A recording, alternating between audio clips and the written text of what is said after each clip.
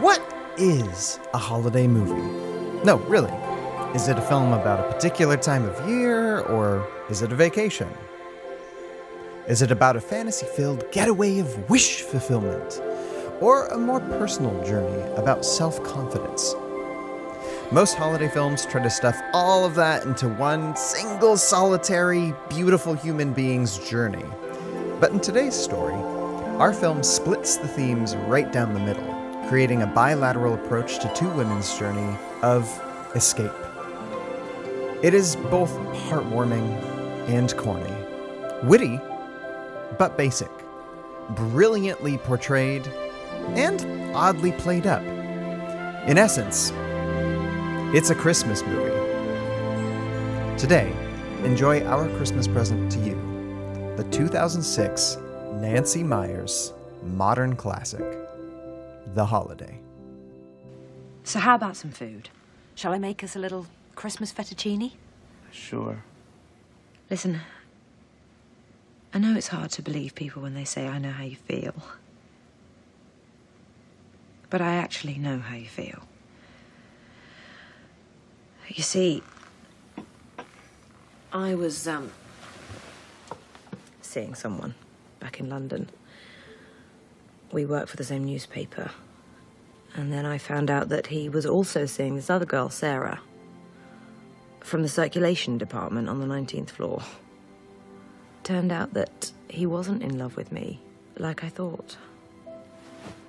What I'm trying to say is I understand feeling as small and as insignificant as humanly possible. And how it can actually ache in places that you didn't know you had inside you. And it doesn't matter how many new haircuts you get, or gyms you join, or how many glasses of Chardonnay you drink with your girlfriends. You still go to bed every night going over every detail and wonder what you did wrong or how you could have misunderstood. And how in the hell for that brief moment you could think that you were that happy. And sometimes you can even convince yourself that he'll see the light and show up at your door. And after all that, however long all that may be, you'll go somewhere new. And you'll meet people who make you feel worthwhile again. And little pieces of your soul will finally come back. And all that fuzzy stuff, those years of your life that you wasted, that will eventually begin to fade. Well, fuck. You need this more than I do. We've got Jude Law, Jack Black, Kate Winslet, and Cameron Diaz. It's the holiday! Look out! Yep. That's going to be good for levels. Definitely clipped that. Welcome to A Gentleman's Guide to Rom-Coms. My name is Kelly McCrillis, and as always with me is my co-host, Ryan Graves. And we're really in the thick of it, aren't we, Ryan? Like the absolute thick of rom-com podcast land. When we're doing a Christmas movie that is as rom-com-y as this rom-com that we just did. I say C, which is yes in Dominican. Thick. Thick. You were saying thick. Thick with a double C. Yeah, thick. What movie are we here to watch? I just said The Holiday. Kate The Holiday. Winslet, Jude Law, Jack Black. What are you drinking? Oh, I'm drinking hot cocoa with 5 marshmallows. Are you by any chance at all into hot chocolate? As a matter of fact, I'm abstaining from the sugar and the fake. Well, was it real dairy? It was real. Would you call powdered milk real? Because at a certain point in time, it's like, yes, it does contain most of what goes into regular milk, but you've changed it so much that I just don't trust it. Okay. Spontaneous movie idea. Rom-com about a dad who's out of his wits with a young baby. Mm-hmm. It's not autobiographical, the thing I'm about to say. Okay, because so far. But mom's away and dad's got to feed a kid with baby formula. Mm-hmm. He starts looking around. He's like, I can't find any. And then suddenly he pivots to Mountain Dew. No, the hot chocolate package. Oh, okay. That baby's never going to sleep. And then this is like what Mr. Incredible would do. Yeah, then you just cut to them just drinking the chocolate milk, and they're just like, yeah. And then the two of them are headbanging in the kitchen.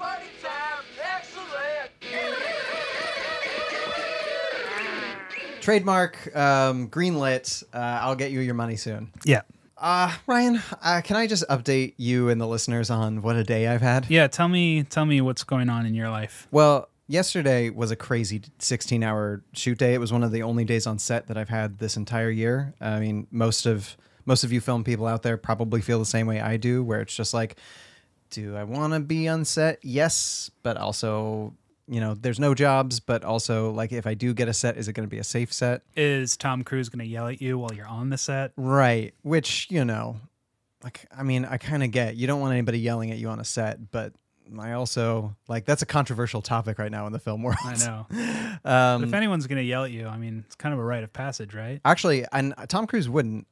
My Tom Cruise story is that he gave me $20 to go to Taco Bell once, so he's in my good books. I still think that story is a guy who looked just like Tom Cruise and just was like, sure, kid, I'm Tom Cruise. I knew Tom Cruise at that time because I'd seen... Well, I know. I'd seen Top Gun 500 times. I know, but you're also the guy where you're watching something and you're like, hey, isn't that someone? I'm like, this movie's from 1950. That someone wasn't born until 1980. Do you know, this is pretty amazing, actually. But I once saw Ringo Starr. Where was that? Kensington High Street. At least I think it was Ringo. It might have been that man from Fiddler on the Roof. Toppy. Topol. Yes, that's right. Topol.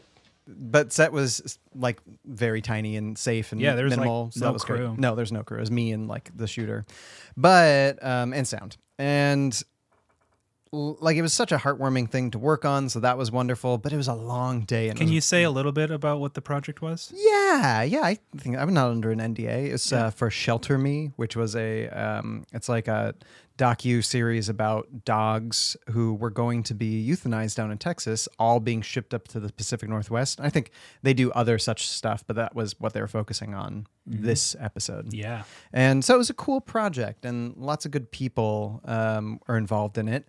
But I woke up this morning and I had to go do some pickup shots, and wouldn't you know it, my car window got busted in last night because our part of Portland right now just has this year. No. Our car windows haven't been broken, but our car was broken into. Yeah. So lucky this was the only time. Hey, I just wanted to send a message out to carjackers. Fuck you. Okay, yes, but the only thing that they took after they broke our window was we had a tent and sleeping bag in the back because when the fires were right outside the city, we were like, okay, we're going to put a couple things in the back of the car. It's been a year, everybody. And so, at least, hey, if you're out there and you stole my stuff, it doesn't make me feel good, but at the same time, I hope you're staying dry and warm tonight. And don't light a candle while you're in there. Yeah, it'll burn right down. Yeah. It's raining, so it'll be put right out. So, I hope you're safe and warm. Stay safe. Ryan, I need to, the thing that makes me feel almost most happy if I'm having a bad day? It's a good book, a good movie, or a good game. Oh. How would you like to play a game? I want to play a game. Welcome, then, to Who's That Couple? Hear the jazz music? I do. Do you hear the thumping of your heart? Hold on. There we go. Oh, no, it stopped. Okay. Well, on this Who's That Couple? Let me remind you of the rules. You get 4 clues, at which point in time you have to guess the couple. If you can guess before the 4th clue, you win honor and respect for your house. Great, just like the Targaryens. Targaryens, the Klingons. I think the Starks are all about honor, too. A little. At the beginning, until all honor is lost because they went through the 2020 of Westeros. Really? That was the story of Westeros. They're no Lannisters. If you want to talk about it. Wait, who was that character? What's his name? I don't know. Lannister Hater 69? Yeah. Lannister Hater 420 from the podcast down the road. There you go. Okay, well, are you ready for your first couple? Yar. She's rich and he's poor.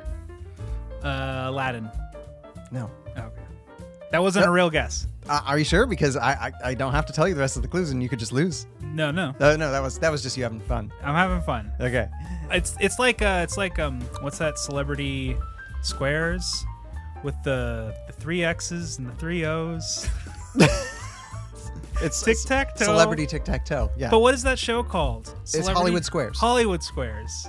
The rules on that show is you do the joke answer first, Right. and then the host is like, "What's your Okay. real answer?" So I'll be more like him. Yeah. There you go. Here, if you guess, I'll do the it's not so you want to marry a millionaire. Do you want to be a millionaire? Hey, how would you like to be a millionaire? What's the name of the show? You mean Regis Philbin? Yeah, on Regis. Who Wants to Be a Millionaire? Millionaire? You know how he always used to say, like, is that your final answer? Right. Right. So I'll do that to you. First clue, she's rich, he's poor. Second clue, they meet while traveling overseas. Okay. Keep Okay. going. Third clue, he teaches her how to spit. Spit, huh? Mm-hmm. Spit take. She's rich, he's poor. I'm gonna need one more clue. Okay, last clue then. He dies, freezing to death. Oh God! I'll give you a last hint if you want. It's not. It's not The Shining. No. Okay. He dies freezing to death. God, that's so dark. Teaches her how to spit. I'm cheating by looking at my Blu-ray collection, hoping that I can find inspiration. I don't think somewhere. you own this. Dies freezing to death. Titanic. There you go. It is Jack and Rose from Titanic. I haven't seen that since 1998. I knew this actually, but one of the most famous couples. So had you not gotten it, it would have been dire. Yeah. I think we would have lost all respect in all 2 of the people that listen to this podcast. All right, you ready for your second one? Yeah. This is a series of meet cutes. Okay. They have multiple meet cutes in the same movie? Correct. Okay. First meet cute. She's a server in the restaurant, and he's a patron. Okay. Second meet cute happens through a travel agency window. Okay. Any guess? No. Third meet cute happens inside the travel agency. Oh, that's nice. Sorry, I know these are very, very, very good clues. Keep going. Okay, last clue. They get married. Oh. Wait. Travel agency. Get married. Meet outside travel agency. She's a what? At first, she is his server at a restaurant. Server, huh? Mm-hmm. I can give you one more bonus clue, but you lose respect points. No. I can tell you what it's not. No. Okay. we have too many choices. Okay. I'll need another one. I'll lose my respect. Okay. He's a wasp, and like not a bug. Right. Right. He's Bill He's not going to Pullman. sting her. He's a wasp, and she is Not. very ethnically specific to the movie. All of our audience just took a really deep breath and is like, what are they going to say next? Careful. Everybody wants you to be careful. Please avoid the slurs. Oh, no. Don't say that. No. I'm going to have to throw in the towel. I'm not going to know this one. It is My Big Fat Greek Wedding. Of course. See, I jumped out of that pit. Of course. All right. Yeah. So Disrespect me. Shame. Where's my bell? Shame.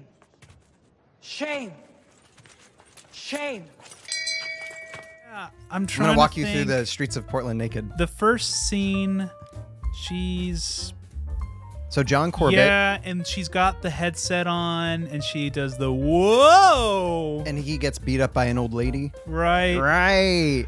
And then you could have told me a boy band member was in the movie. That would have been. I would have gotten it. A boy band member. Yeah, Joey Fatone's in it. Oh, is he? Yeah. Okay. Then I would have gotten it.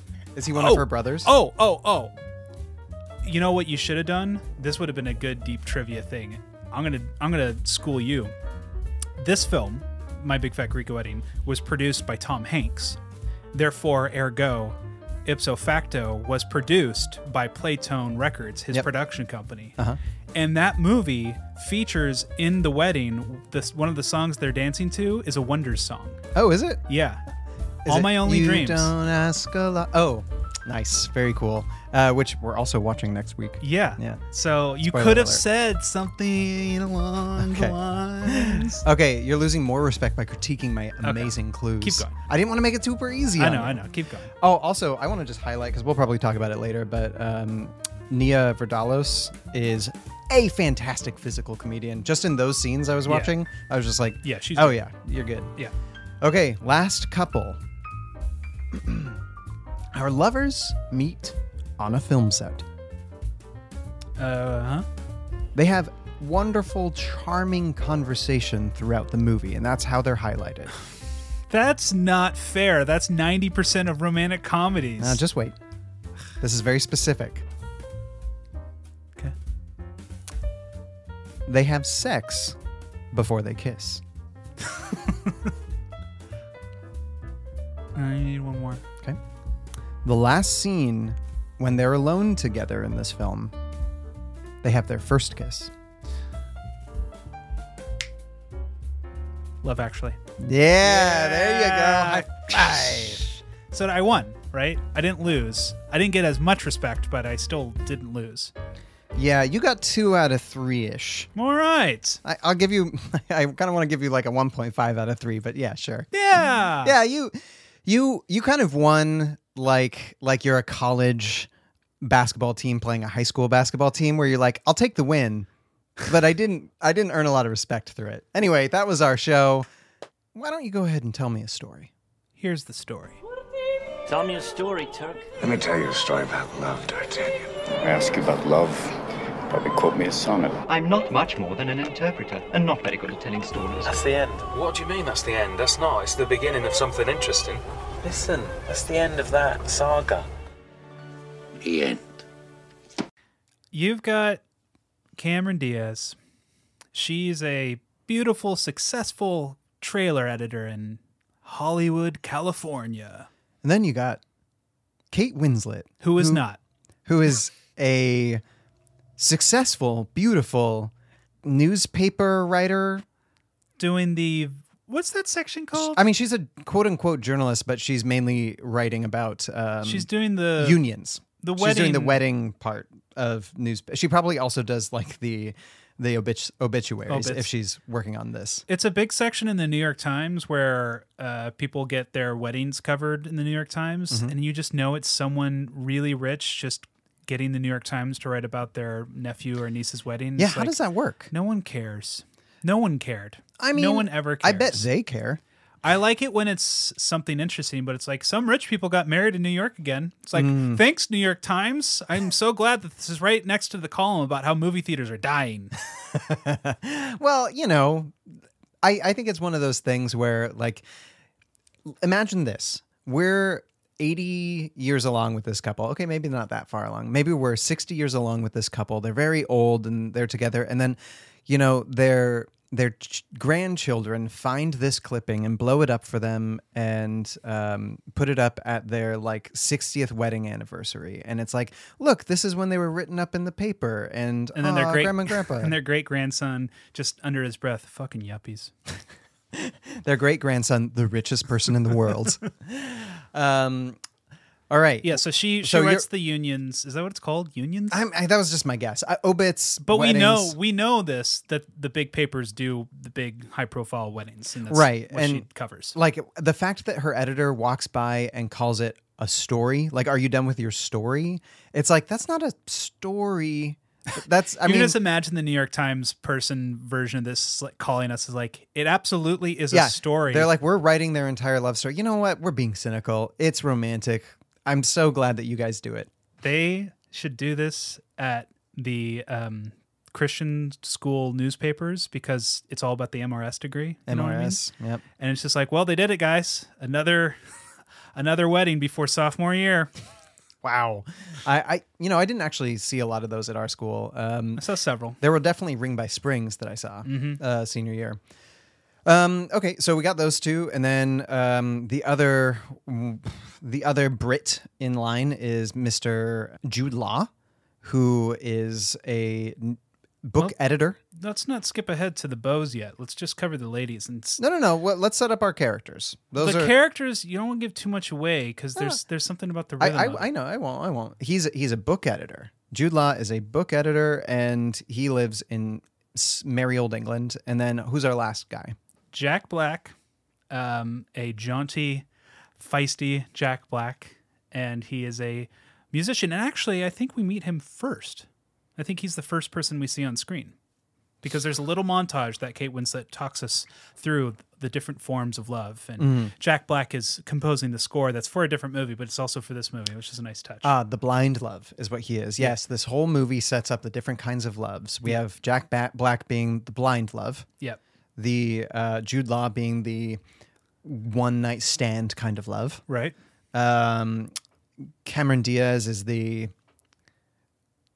done with love. What is she? Death by Chocolate love? She's the my boyfriend cheated on me love. Yeah. Yeah. She's in a bad relationship, given up on love. And then Kate Winslet is the worst love of all, the unrequited love. Which I'm gonna kind of slap a yellow flag on Kate Winslet. You can't call it unrequited if he at one point requited. He may not have said that he loved her, but they disagree. No, if they hooked up, that's at one point. Disagree. You can't call it unrequited if at some point there was an attraction that was fulfilled. You're saying requited equals like requited love equals it doesn't recopulated? Have to, no, it doesn't have to match. But to have some of your affection returned means it's not fully unrequited. I completely disagree because there are people who long for a true relationship with other people and they long and long and long and long. But if that isn't returned in kind, then it's not love. No, because some of it was returned. Just not everything she wanted. No, not love. But love is what she's talking about. So you're dying on a hill that I think you're going to start falling off of. We'll talk about the relationship later, but okay. That's like saying, and this is my go-to gold standard of rom-com philosophy, but 500 Days of Summer, that means Summer never loved him and never had feelings for him. And I say, no, there were feelings. Wait, what do you mean? That wasn't unrequited love. No, that's my point, is that the whole thing about Tom and Summer is that she just wasn't into him as much as he was into her. Yeah, right? But that doesn't mean unrequited completely. That's my point, is that there was a relationship is very different than that. There was still a relationship, though.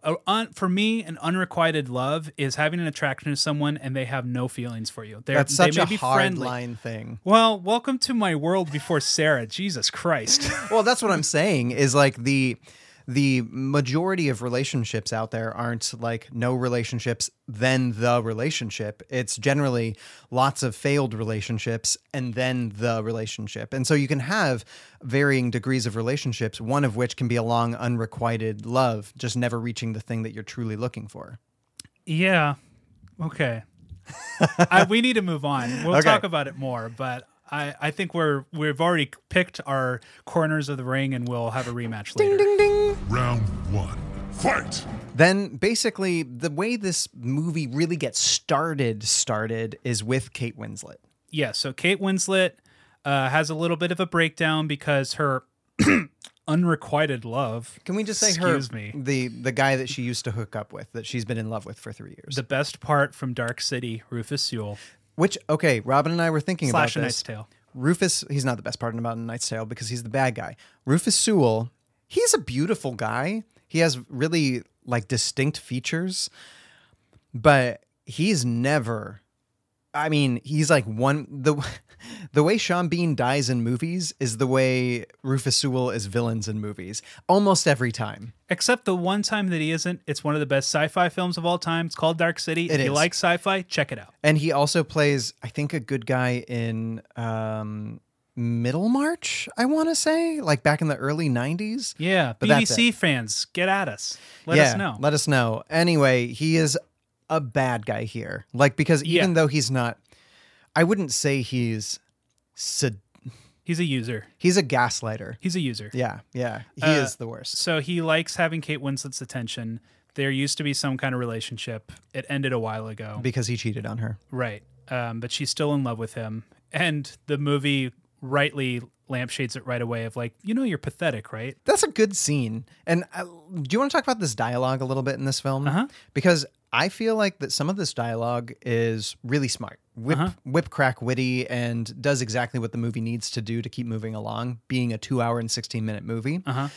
By the way, I started the movie. I paused it to get myself a martini.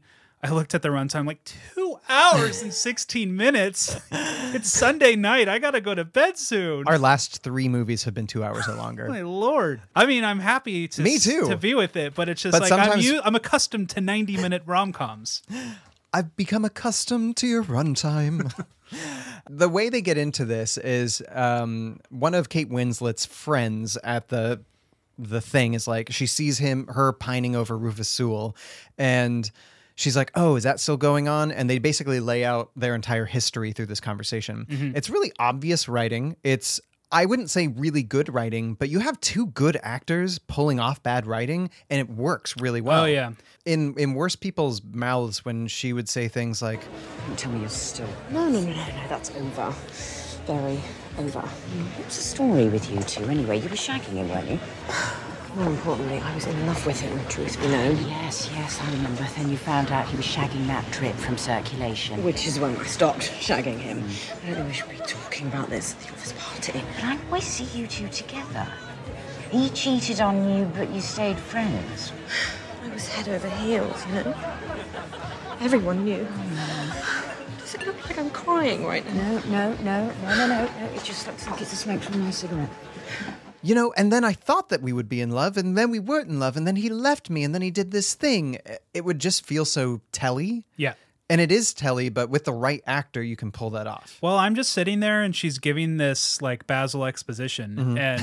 Basil exposition? I'm just sitting there thinking, man, Kate Winslet is so lovely. She is. She is everything. She's so lovely. And I got to admit, I was telling Sarah this the other day. I'm like, I'm not crazy about Kate Winslet movies. I'll go to them, but I'm not like, ooh, another Kate Winslet movie's coming out. But like this movie, I'm just like, I've been a little harsh in that lack of charisma and enthusiasm for you, Kate Winslet. You are just lovely. I think she's one of the best character crafting lead actresses, because you can bring a Kate Winslet into a role, and I think she brings a lot of subtlety to that role. The amount of pathos and charisma I feel for her in this film, right off the bat, even though she's playing a pathetic character, doesn't feel pathetic. It doesn't feel pathetic. And you know what? Meg Ryan in Sleepless in Seattle, that's pathetic, even though there's something more on paper, more pathetic about Kate Winslet. But because of Kate Winslet's persona, I'm just like, who cares? Perfect. Wait, you're saying that... I'm saying Meg Ryan in Sleepless in Seattle is a pathetic character? Kinda. You're just saying because she kind of gets obsessed with... Maybe pathetic is unfair. More crazy. Okay. You were standing in the middle of the street? You know that dream when you're walking down the street naked and everyone is looking at you? I love that dream. Rufus Sewell gets engaged, and this leaves us with that beautiful opening or ending scene to her where she goes back into her wonderful cottage in Surrey, makes it all the way home after this long 40-minute travel out of London, and just starts crying. Mm-hmm. And that's where we're left with her. Yeah. And there's something about, you haven't seen Something's Gotta Give, right? No, I haven't. It's another Nancy Meyers film where Diane Keaton, it's like a sequence where she cries and cries and cries, and it's both funny and very telling. Mm-hmm. But there's something about Nancy Meyers films where she's like, yeah, they cry. Like, it's so open. Uh-huh. It's transparent, and it's just like, girls cry. And Jude Law cries in this too. Yeah. So people cry. Ryan, tell me, are you a crier? It depends on the movie.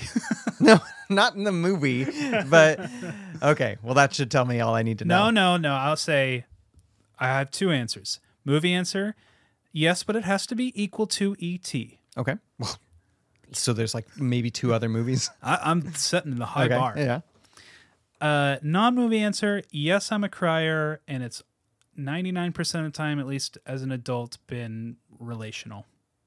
Okay. When Sarah and I have a rough night, I'm surprised that it hasn't happened since we've had a baby. Wow. I think it's just because we're so emotionally numb.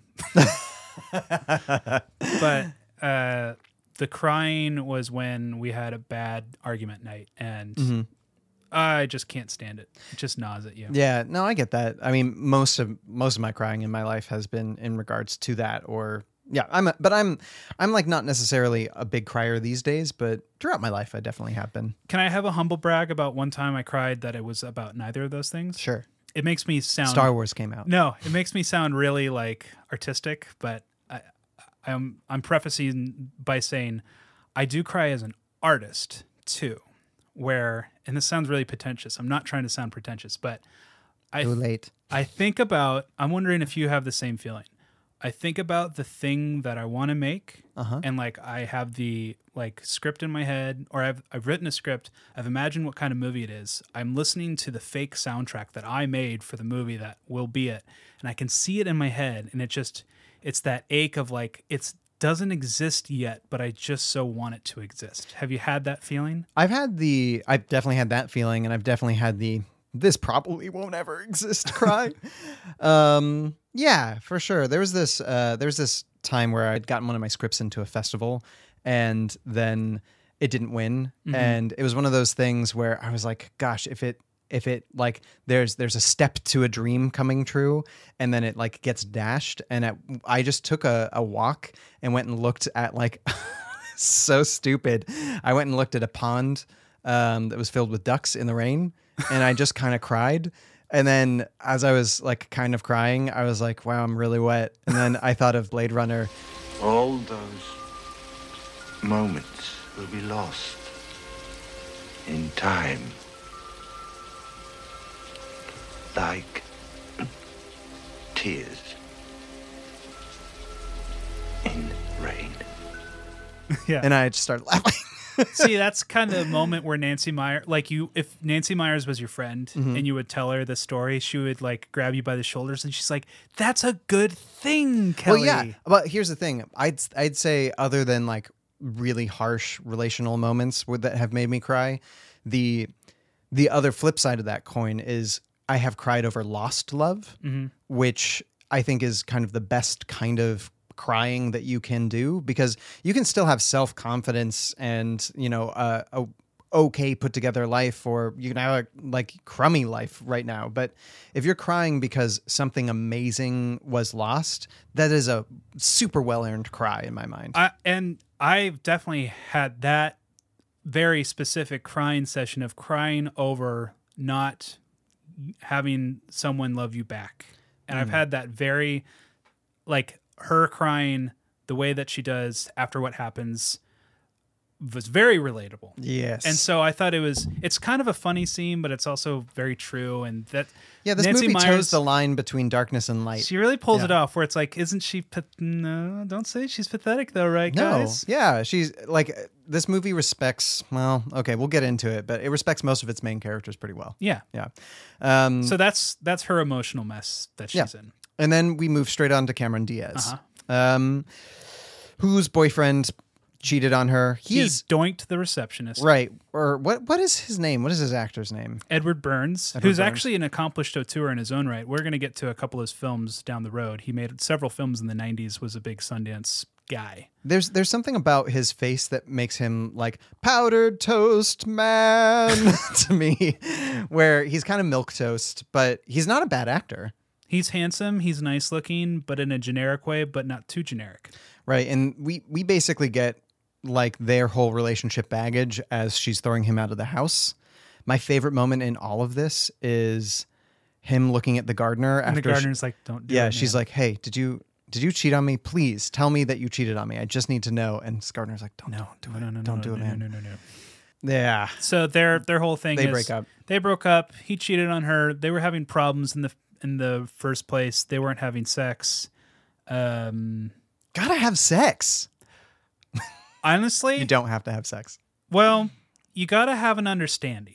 Yeah. You don't have to have as I've learned from marriage counseling books, which I've read 10 now because of my wife. Not because I had to, but she's a counselor. She is a counselor. She's like, you should check this book out. It's really good. I'm like, okay. And every one of them says, like, you don't have to have sex every night to have a good relationship. Some couples have a sex drive that it's once a year, and that's okay.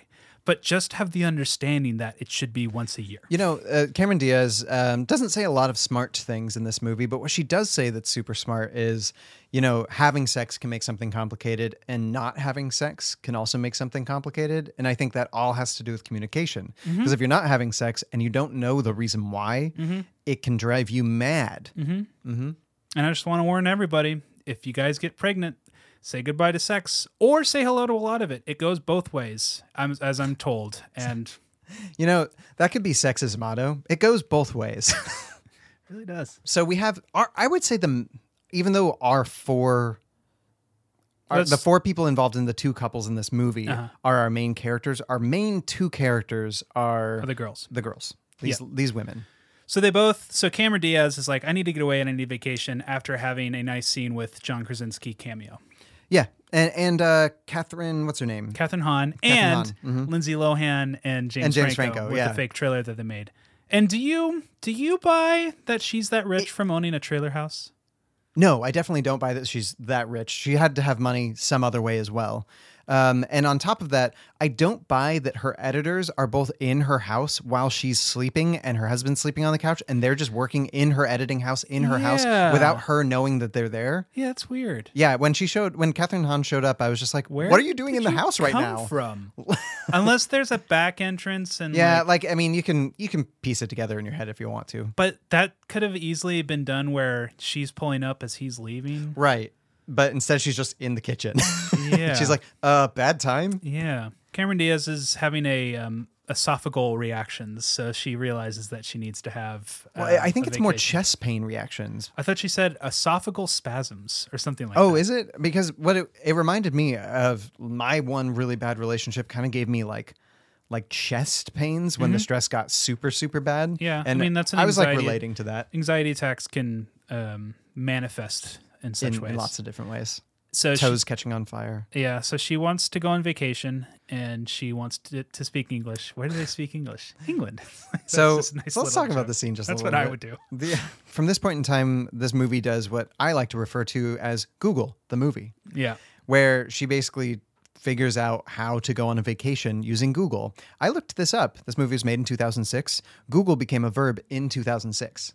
Oh. And I think we get a lot of pretty well done product placements in this movie. I think besides Google, we get Home Exchange, Porsche, Hugo Boss. Oh yeah. There are a lot of really subtly well written in Nancy Meyers product placements, which they needed because this movie's budget was $85 million. Yeah.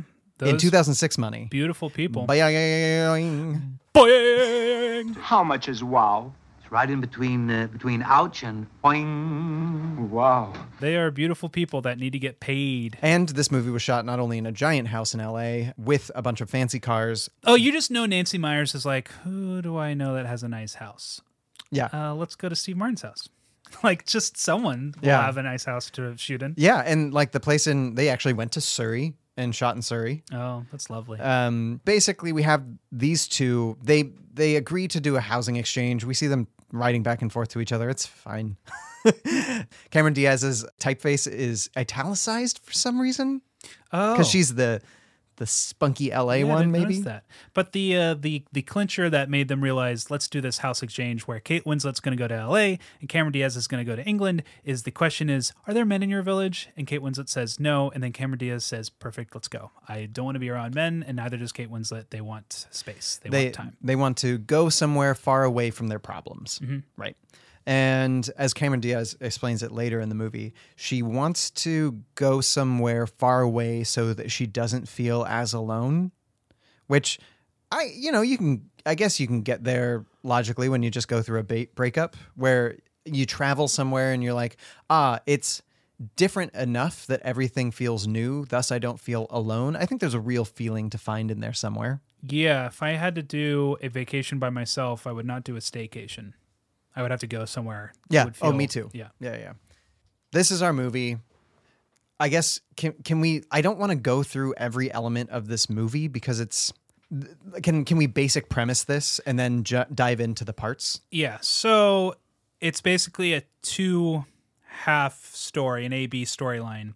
The Cameron Diaz storyline is she gets to England and she meets Kate Winslet's brother, who's Jude Law, who's so yummy in this film. He's the greatest human being to have ever existed. And well, let's just launch into what the conflict is that they meet, they hook up, it's really hot and heavy, it's really sexy, and he's like, ooh, it's complicated, so I don't want to get too attached and blah, blah, blah. And she's afraid of jumping into something, and she doesn't seem like a person who is generally spontaneous. Yeah, so even though she does hop the pond. Maybe, maybe it's a one-time thing, or I don't know, maybe it's something more. But then Cameron Diaz learns, oh my gosh, Jude Law is a widower with 2 kids. Right, and then on the other side of the pond, we have Kate Winslet both becoming friends with Arthur, who's like this old Hollywood writer, who is also, again, one of the best human beings to ever be invented.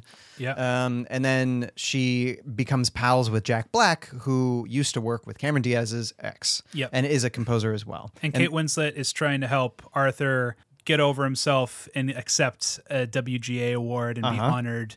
And in turn, he's trying to make her have more gumption. Right. Yeah, which he succeeds at. And then Jack Black writes the music. He writes the Scroodly-Doo music for Arthur. And that theme is so charming. Like, I want to wake up to that theme almost every day. Little Arthur and the Knights.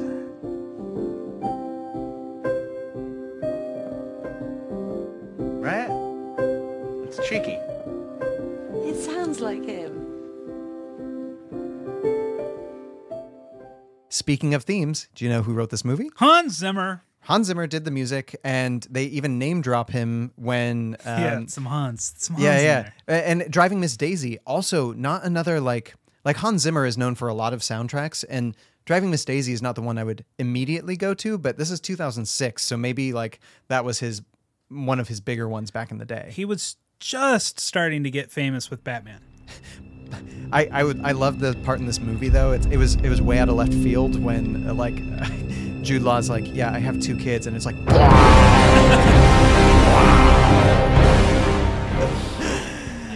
nice. And that's basically it. All the couples end up together. Spoiler alert. No, sorry, it's fine. Guys. I think we need to dive into like the ins of this movie and like talk about how they get there with these couples. Yeah, I want to say off the bat, I'm going to zoom out, then slowly zoom in. The storyline with Kate Winslet, I find to be 100 times more interesting than Cameron Diaz and Jude Law. Yeah, I agree with you in a respect, because where Kate Winslet is not only dealing with this plague of Rufus Sewell always kind of contacting her from afar, and like he's this ominous presence that's not there, she's also trying to like get to know Arthur and get him out of his shell and learn more about herself. And she develops a good friendship with someone and helps him through his breakup, and like has a Hanukkah party. And like, she just does so much stuff. Most of what we find Cameron Diaz doing, besides hooking up with Jude Law, which, I mean, if that's not enough, I don't know what is putzing around the apartment being a boob. Like, she's like, I guess we'll figure out how this tub works later. And like, do you have a coin? I want to flip a coin and see which storyline we should do a like deep reading of first. Okay, yeah, let's. Here. Oh, nice. I've got this cartridge of Pokemon Blue. Okay, if it lands heads up, then we'll do Jack Black and Kate Winslet. Okay. It's heads down. Damn. Okay. So this will be the simpler one, though. Yes. Let's start with the deep dive, because Cameron Diaz sleeps her entire way to the cottage, basically. She sleeps on the plane, and she sleeps in the car, and then she shows up, and the limo driver of her like town car is like, yeah, sorry, I can't turn down this road because, I won't be able to turn around down there. And I can't go down this road, so you're going to have to get out. Now, this guy has a very interesting story to me, almost more interesting than Cameron Diaz's, because you can't go down there. You can't go down there. He goes down there later in the movie, and Jude Law goes down there later in the movie. I think he's just tired of this like LAB, and he's like, "Get out of my car." I agree. Do you want to talk about her, like her narrator who's always in her head? I liked that touch. I think Cameron Diaz's storylines had the most quirky moments, but they were just that. They were just quirky. It's like there's a trailer narrating her life. The trailer man, and I think it's Don LaFontaine. No, I think it's the other guy. It's Hal Hansen. But it's the real trailer voice. And I thought that was a nice existential thing, that she's so obsessed with making trailers that of course the God voice in her head would be a trailer narrator. Sure. So I liked that. I like it too, to an extent. I just don't really like how Cameron Diaz reacts to it all the time, because she reacts as if she's mad at her subconscious for telling her this, which I get that. You have intrusive thoughts. That makes sense. I guess, but I'm sorry. This is going to be the beginning of me, like, because I like this movie a lot, but this is the beginning of me being like, Cameron Diaz wasn't right for this role. Yeah. Because there's moments where she does some pretty good acting in this film, but it's always back and forth between, wow, you are really hamming it up right now. Like, you're bringing a lot of cartoonishness to this reaction that you're giving me. So what we needed instead of Cameron Diaz, and this is me recasting the movie. Mm-hmm. Should we have a theme for recasting the movie? You cast your first draft with your heart, and you recast it with your head. I think this is totally doable, is just having Diane Keaton from 1979. Sure. That would have made sense. So that would have worked. What we needed was Robert Zemeckis to come in and allow... De-age... Or Back to the Future. I was thinking, he creates a story around her where it sends her back to the future, because if her mind lives in a trailer, she would have him come and Doc Brown would take her back and replace her with Diane Keaton. Yeah, there you go. You have Dustin Hoffman cameo in this. You could have had like Doc Brown cameo in it. It would make sense. So you needed someone with a more neurotic persona, and this is why it's pitch perfect in Something's Gotta Give. I'm really excited to show that to you, because Diane Keaton's character in that movie is very similar to Cameron Diaz's character in this movie. And I think Nancy Meyers, what I really like about her is that she is an auteur, that she totally writes her personality into these movies, and that a lot of her main characters are ciphers for Nancy Meyers, which is great, because I get to watch this movie and get to know a person. That's what's fun about art. Yep. I just don't think Cameron Diaz is as reflective of that persona as well as Diane Keaton is. And there's also something that a lot of we see it more with male writer-directors, where they cast a really beautiful person to portray them. It's like what Woody Allen started doing in the 90s of like hiring like now Edward Norton. It's like, oh, you fancy yourself an Edward Norton. Okay. I wouldn't say he's the biggest hunk, but no, but he's certainly hunkier than Woody Allen. Sure. Well, okay, let's talk about her character then, her personality, because like I think neurotic isn't what she's playing. But I think that was the direction. Maybe, but like the way they dress her, like gosh, there's a bunch of words popping into my mind, like is kind of fancy, prissy, high maintenance. Yeah, I don't think that's fair, though. I think you're saying that that's not fair, right? I don't want to use those words. I don't want to use those words, but most of how she's dressed in this film gives me that connotation. Like, she's wearing like really fancy sweaters and makeup to bed. She's by herself. Like, I think part of this problem is like costume and makeup, for one. It's not necessarily her hair's always perfect. Glossy rom-com rules. It's very glossy rom-com. Unless you're supposed to be a Fritz, and she's not. But like the way they treat Kate Winslet is the opposite of that. Not that she doesn't have makeup on or something, but it's not about the glamour. It's not about the glamour. And there's something about Cameron Diaz's character that it's like, I'm about presentation and glamour, and I'm kind of worried about like she kind of reminds me a little bit in some respects of Carrie Bradshaw, Sarah Jessica Parker's character from Family Stone. Yeah, where but there's she's a not, propriety that she has. but she's not locked up because of her she's nervousness. definitely she's not locked up, but there like where her character was kind of neurotic. I think Cameron Diaz's character is kind of, I don't know. She's a little too straight up and down for me. Yeah. Okay. So let's take a scene so we can kind of break it down and see if we can get at it a little bit better. So she's in this beautiful cottage house, which your dream home, right? Oh my gosh. Yeah. If I could build and or find that house. Yeah. So my vacation home, I would like to be Kate Winslet's cottage. Mm-hmm. My home, my dream home, and it's literally the only rule now. Sarah and I are looking at getting another house. Not a second house like I'm Mr. A different Moneybags, house. but the next house, so that we can have a family in there, is the house from Family Stone. I'm like, right. That's all I want. Uh-huh. And once we find that, we have to buy it. Sure. So we can stay there for 50 years. Yeah. The way Cameron Diaz moves into this house, though, is almost like she's looking for something and this isn't it. And the way she busts in this house is she almost disrespects it.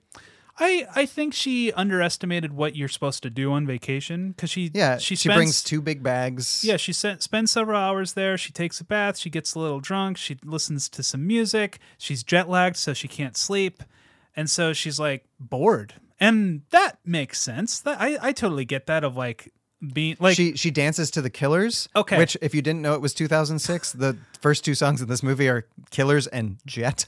Right.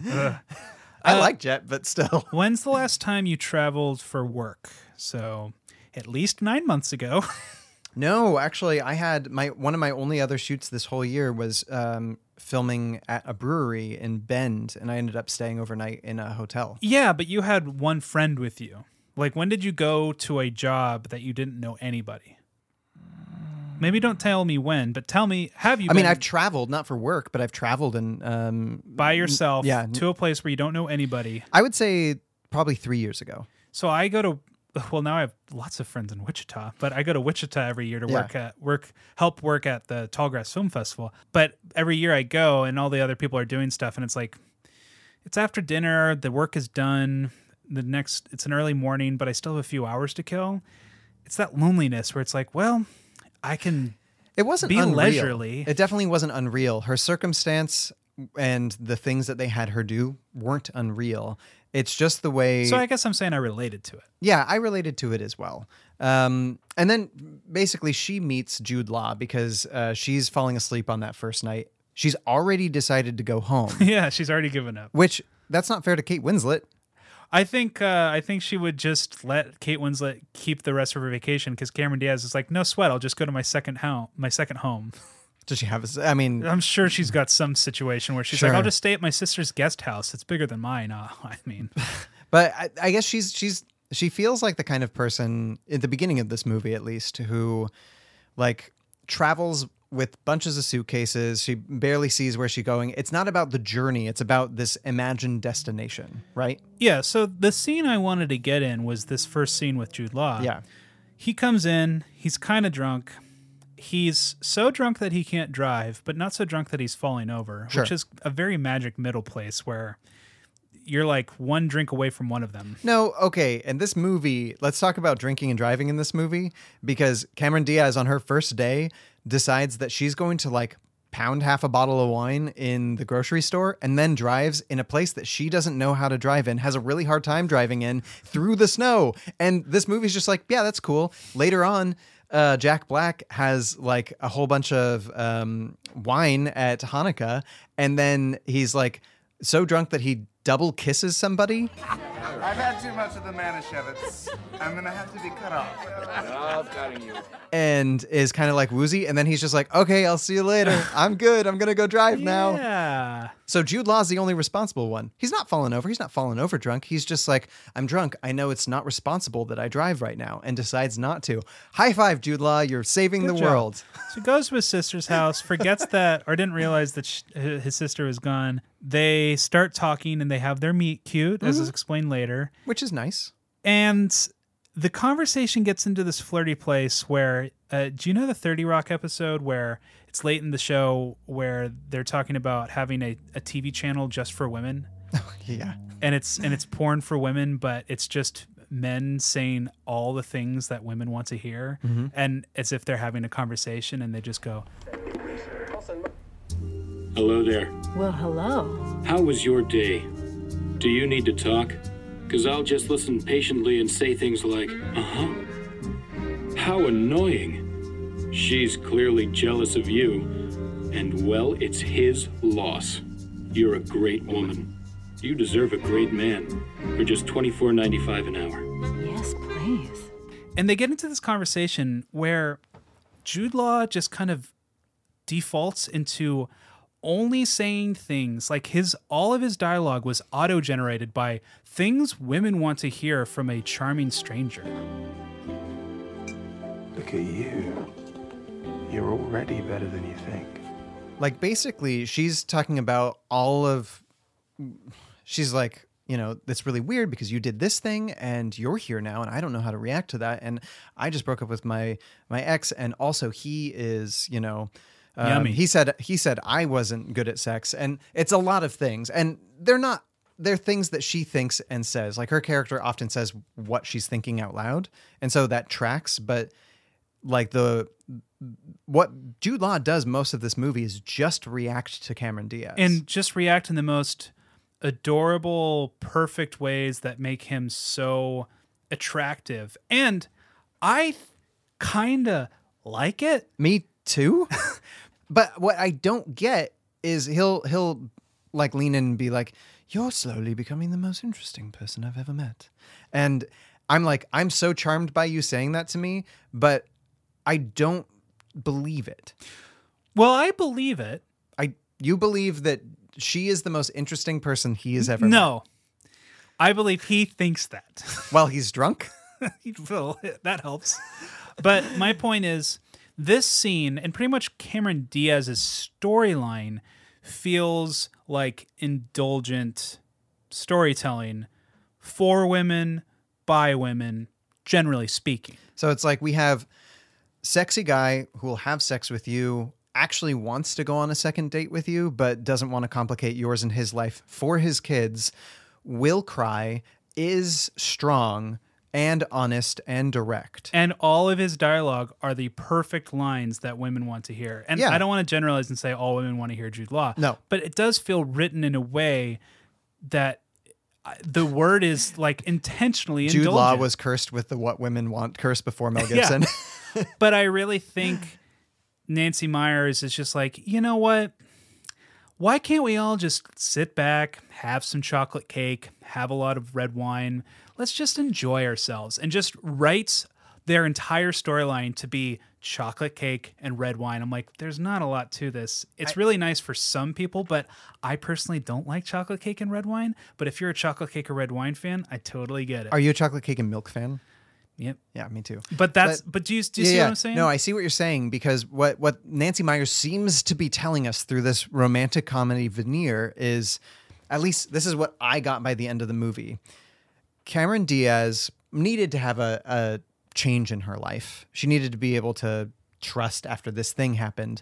But she meets the only guy who could have possibly gotten her to that place. Mm-hmm. Like, Cameron Diaz, I don't think she could have been with anybody else, because Jude Law is perfect and she needed perfect. Yeah. Yeah. I mean, the only thing that's not perfect about him is, you know, his arc is that he wouldn't tell her about being a dad and being a widower right away. And he just, you know, subtly. But the way he explains that makes him perfect.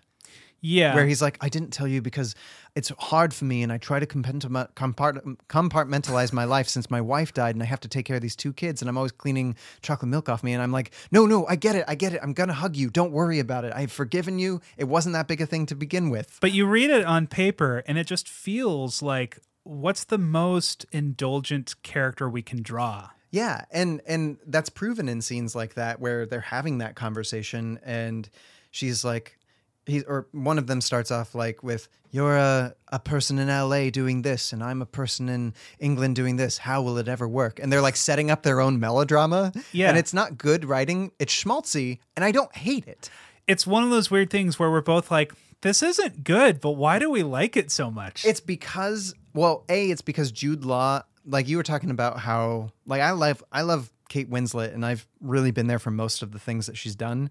I feel like I haven't done that for Jude Law, but I want to, because this movie has almost proved to me that this guy's acting is bar none some of the best, and why have I missed some of it? So Sarah put it perfectly last night where she's like, Jude Law and Cameron Diaz don't have charisma or don't have chemistry together, but they have chemistry with anything. And that's why it feels so right, even though you're thinking about the relationship and know that it's really generic of a relationship. But they just have, like, Cameron Diaz could have chemistry with a lamp, and she could have a sexy. Well, I don't want to go there, but but you know what I mean. Where it's like, if the movie is about her in a book, I would feel like it was a romantic story. Like, it would still feel like she's got chemistry with anything, and that's just how beautiful these people are. Not in a transparent way like that. They just no. I get you.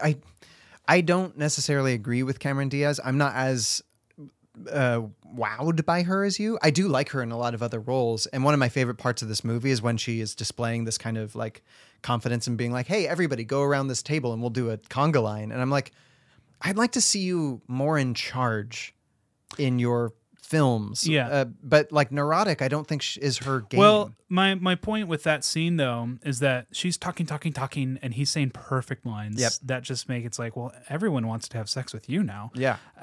And she is kissing him, and it's this part of the scene where it's like, okay, I think really what we're trying to be told about her is that she's nervous or neurotic. I take it as neurotic, that she keeps interrupting the kiss and is just word vomiting things of like confessions she has to make about stuff. Insecurities are coming out and she can't help it. It's word vomit. And to me, that feels neurotic and nervous, but more neurotic. That's where I'm coming from with my my stamp of approval. Oh, you're approving it. I mean, I like it as a character arc. It's just not as interesting or unique or special as Kate Winslet's arc.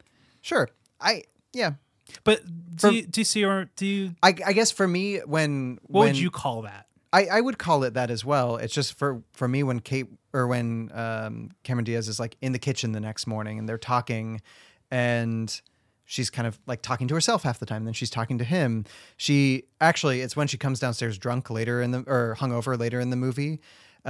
She does these things where she'll play something really subtle and then she'll like hit her head and she'll like go like 9 out of 10 on something. And I think her playing neurotic gave me a little bit of whiplash. It always gives me a little bit of whiplash. Yeah, it's a tricky thing because a lot of rom-coms, the rule is have a successful female character at a really cool creative job, right? And her creative job is making trailers, which out of all the ones that we've seen, I think is my favorite one. It's pretty unique. Again, it's not the character, I think, and I don't think Cameron Diaz is a bad actor. I just, like, she's playing a character that I just can't believe in Cameron Diaz the way she acts it. Well, my point is she's supposed to be high-powered and highly successful, but I think the movie is trying to say in spite of herself. And we're just sitting there and we're just like, no, we don't buy it. She's just great. And I think that's because I think her persona is just kind of contradicting this character, because I think the persona that wowed me and has forever wowed me is There's Something About Mary. And what I found so attractive in her persona in that movie is that she's just this laid-back, cool girl. And she's not supposed to be, we're not supposed to see that in this movie. And it's just kind of like, I can't forget that. And so... Oh, well, I'm not bringing that really to this movie, I think. That's what I was bringing, and that's what I think we're both saying she's not right for the role. And my diagnosis is because I see the laid-backness of her persona being tamped down. It's like, no, there's just something about her that... I think you were right about Diane Keaton, because Diane Keaton can be worried about something in a real way. Yeah. And then also still kind of pull off like, but can we still sleep together tonight? And Cameron Diaz does pull off really, really unique roles. Like she's in Being John Malkovich. Yeah, right. And that's nothing like anyone in any of these movies. No, it's not. So she's definitely a great actress, but something's not working here, and maybe it's no one's fault. It's just one of those things. Yeah, I agree. I don't want to harp on her very long. Basically, they go back and forth from she's going to leave, and then she decides not to because like she's just thinks a lot about like the potential of Jude Law. And so she decides to come back, has a drunk night with his friends. They keep doing this thing that couples do in movies sometimes and in real life where they keep hooking up, but then there's an end game here and they can't decide what to do about their relationship because there's real feelings involved rather than it just being a hookup every night kind of thing. Yeah, but, most of their storyline is them just kind of enjoying each other. Yeah. And it kind of sucks the drama out of it and just kind of like, well, you guys are really good with each other. There's this deadline coming, but we don't have to worry about that until the end of the movie. So I'm just going to check my phone again for the 5th time during this movie. Most of the drama between them comes with them sitting in a car or standing in a kitchen being like, well, you don't like, well, should you like me? No. Oh, well, I no. Guess, okay, no, here. Let's just like each other. I'm off to work in the morning. I promise I won't be drunkenly banging on your door anytime soon. We'll see each other. Okay, we'll figure something out. Good. Good. Of course, the most wonderful part of this movie is probably the Mr. Napkinhead scene where she shows up at his house and she's like, I am committed to hanging out with you for another week. Which, again, that should tell you the drama, I guess. And I really like the acting she does here where she is trying to figure out whether he's married or not. And she's like looking around corners and then he's like, no, widowed.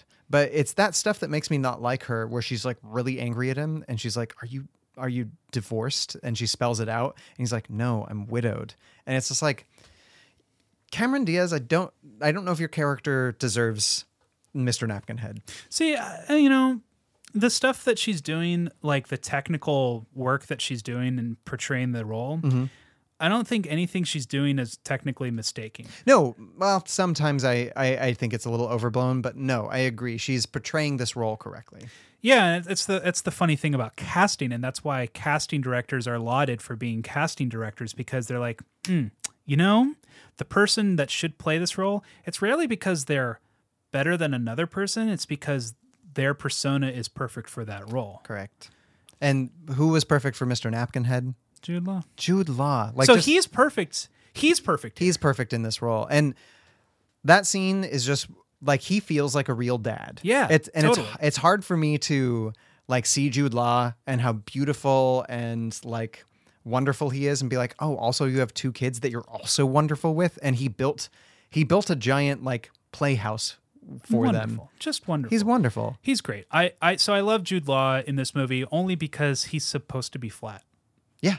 He's not supposed to bring anything dynamic other than just be charming. Like the most complicated thing about his character is I don't know how to be single and have kids, and he seems to be a real horn dog. Except that one time when my parents took the kids away for the weekend and I got totally wasted at the bar with my mates. It's like, okay, it sounds like you get a lot of breaks. So yeah, I mean, it's tough, but again, he's a single parent, which is always harder than having another partner in the house. Yeah. By the way, I don't know how single moms do it. I just want to say for the record, I have the most respect for you because I get overwhelmed having a partner here the whole time. Well, also single dads, single dads. Throw single it out moms. to all you single parents. Yeah.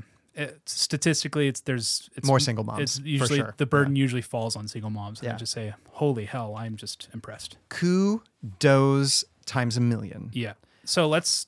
I want to talk about Kate Winslet's Yeah, let's story, jump but over. But we should probably take a break and then we'll jump into Kate Winslet. Yeah. Okay. Yeah.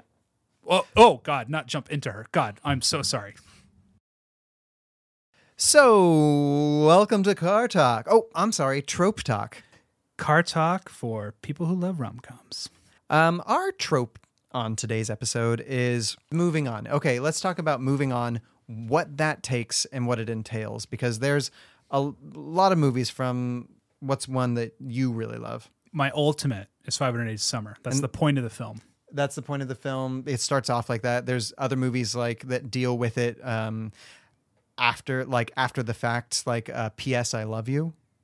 Yeah, which is the saddest version of it. Right, but it can span genre. Yeah. Where it's something where we all have, not all of us, but probably most of us have gone through at least a little bit of heartbreak, and there's that interim time between when you like lose your love, when you decide I'm going to try to get over it, and then when you're actually over it. Yeah, and there's always, it's not like for Kate Winslet, we'll get at it later, there is just a point where she realizes that she's over it. Mm-hmm. But I think most of the time it's so gradual getting over someone where you kind of realize, oh, I haven't thought about that person for a few months. Whoa. But am I over this person? Uh-huh. I guess I am. But in this genre, they don't really ever handle it like that. And I think for good reason, because the most dramatic versions are when life, and this happens in life as well, where like you have to have that like redefining a relationship talk, or a like I am done with you and calling it quits thing with someone, where you're like, I am sorry to do this, but I am building a wall against me and this thing, and I'm running the other direction. Yeah, sometimes you have to do it. And like in 500 Days of Summer, it's kind of when they meet on the hillside, right? And like have that last conversation where she's like, I'm getting married. I fell in love with him, and this is the reason why I loved him, and I'm sorry I didn't love you so much, but that's life. The deal. And you just have to confront reality. Yeah. And with good tie-in for the reality versus, you know, that part in the movie where it's reality versus yeah, nice. in 500 Days of Summer. That was pretty cool. That's a good scene. I feel like every film student was like, that's amazing, that's the and best brilliant. scene. I'm going to do that in my movie. Have you seen 500 Days of Summer? It's my favorite movie. And this movie, it's even more confrontational than that, because I say if we really dig into her character, she, more than anything, wants Rufus Sewell not to be who he is. She has probably an idea of who he could be in her mind, and he's not that person. And it's not really until she accepts that by surrounding herself with other people who are wonderful and love her, where she creates like a base of happiness and has separated herself. Like, cause that's the thing about this. Once you separate yourself and give yourself enough time to heal, you become a stronger person, and you can see things a little bit more clearly, which is what happens when he comes back. Yes. You set me up for that, but I was just so lost. Yes. I got so lost in your eyes that I need you to keep going. Am I doing something Jude Law-y right now? Yeah. Well, I mean, you don't want to get lost. You'll never find your way back. Gosh, my eyes hurt so bad. They've been open so long. I'm so tired. See, I know that's a lie because I look like crap today. No, I'm going to take the opportunity now. I want to alert the listeners. If you're curious what Kelly looks like, it's 99% Jude Law. Hey, it's your celebrity doppelganger. You look so much like Jude Law. Your mannerisms are close to Jude Law, but I'd say a lot of the times you're stealing mannerisms from Jack Black at times, but you're also Jude Law. Mix all of those with Kermit, and then you've got me. Yeah. Because there's too many times where I get mad at you and I throw my hands up in the air. Yeah. But if anyone's curious, Kelly is a dead ringer. Is that what it is? A dead ringer? I mean, you don't want to be a dead ringer for anything. Remember 2009 when you could do those like, what celebrity am I? Right. I remember doing one of those on Facebook a long time ago, and it gave me 3 celebrities no matter which picture I gave it. And one was Seth Green. Okay. One was Jude Law. There you go. The other one was Bradley Cooper. Oh, hey. And it's, yeah, I appreciate all those gentlemen. So thank you, Internet. So the one I get, not to toot my own horn, but by all means, people say I look like Prince William. I could definitely see that. And this happened to me a few years ago. Prince William mixed with Rob Reiner. And I was serving at the theater a few years ago, and these 2 older ladies are like, "You look just like Prince William." I'm like, "Oh, is it the eyes or something?" And they're like, "No, it's the hairline." Like, I think change. Thank you. I think you're a super handsome man, but I think the response would be, "Oh no, I'm actually undercover right now. I'm seeing what American life is for my sister-in-law." So yeah, if anyone wanted to know, and I think it is eerie watching this movie where the relationship with Kate Winslet and Jack Black was so much of how Sarah and I are dynamic. Yeah, I really saw a lot of you guys in them. And not to say that you and Robin are super sexy, but I don't know. You guys are... If I had to throw you into a pool, I would throw you into the Jude Law Cameron Diaz pool, and I would have you swim in that sexiness. Robin's going to hear this and get really mad at you. But I don't think Robin is like Cameron Diaz at all. Her hair is like the dark version of it. But I do think you guys had a super sexy like honeymoon phase at the very beginning. We did. Whereas me and Sarah were friends for years and didn't touch each other's hands for years and years and years. So that's where I'm drawing the line. Robin can please. I'm sorry. You're not Cameron Diaz. You're. Oh, I think she'll be fine. But thank you. That is one of the nicest things that anybody's ever said about my physical appearance. Please pop the bubble when my head gets too big. But I'm not the first one who said that, right? No, you aren't. And it honestly, half the time it makes me feel like shit because I know how untrue it is. Because I'm like, you guys have seen Jude Law, right? And you are looking at me, right? I just have to hold up a phone and I'm like, he is a god. I hope you can see that. Well, I'll pop your bubble later. Whoa. Anyway, so Rufus Sewell, speaking of a cup of cold water, Rufus Sewell comes in and he's like, "Hey, so I see you've been making fettuccine with people." Sounds Christmas present. And Kate Winslet is doing that like deer in the headlights, I don't know how to handle this situation thing. Because if there's anything that this movie does is it has people show up unannounced places, whether it's Cameron Diaz at Jude Law's house or Rufus Sewell at this house in LA. He somehow finds out, because she gave him the address. Yeah. So that, yeah. And Rufus Sewell's whole thing is that they used to date, they broke up, he cheated on her, he's now engaged. But you can tell the way that he treats her is that he really likes having her attention. Right. He likes the good things that she says about him and sees in him because he's probably one of those guys that knows he's a crappy person, but if somebody sees something good in him, he needs that. And he's going to kind of sap that energy as much as he can. He's almost a vampire, I would say. To the point of going all the way to LA to get it from her. And, his intentions was very clearly like he just wants to hook up and get his and then leave her and get his like notes probably too. Yeah, and just be a user. Because he's a tryst guy where he's like, and it's not that trysts are inherently bad, it's just that he needs both stability and passionate affairs at the same time. Yeah. And Kate Winslet is the person that will give it to him until this time. Right. And what changes here for her? Well, she had been getting training from Arthur, who had been showing her all these classic movies with really strong leading ladies. Right, and some of which he had written. Yeah. But his advice to her, and it's brilliant advice, is... I can tell, are a leading lady. But for some reason, you're behaving like the best friend. You're so right. You're supposed to be the leading lady of your own life, for God's sake.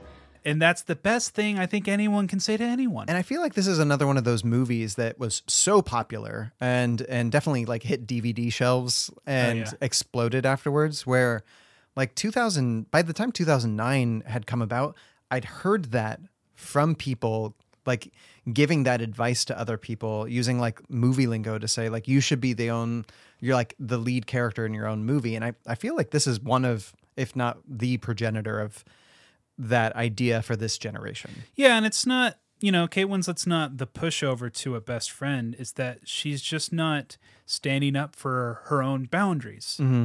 And that's what a woman with gumption does. And we see her finally be given the test because she can't really exert her boundaries until Rufus Sewell gives her an opportunity to put up the walls, because she can't just put up the walls. She needs to have him there so she can put up the walls. And we can see exactly how like badly she needs that when before she comes to LA, we get like a moment that's very Sylvia Plath-esque in the house but it's also funny because instead of putting her head inside of an oven in order to like give her gas poisoning, she just tries to suck it straight off the top of the stove. And she's like, no, what am I doing? And she bursts out and just like sucks air in, and it's such a dark moment that also plays for like funny, and she's like says like, what are you doing? This is so stupid. And when she talks to herself, I'm just there for it every moment. Yeah, and we very clearly see that this relationship with Rufus Sewell is keeping her back 100% in her romantic life. Right. It is just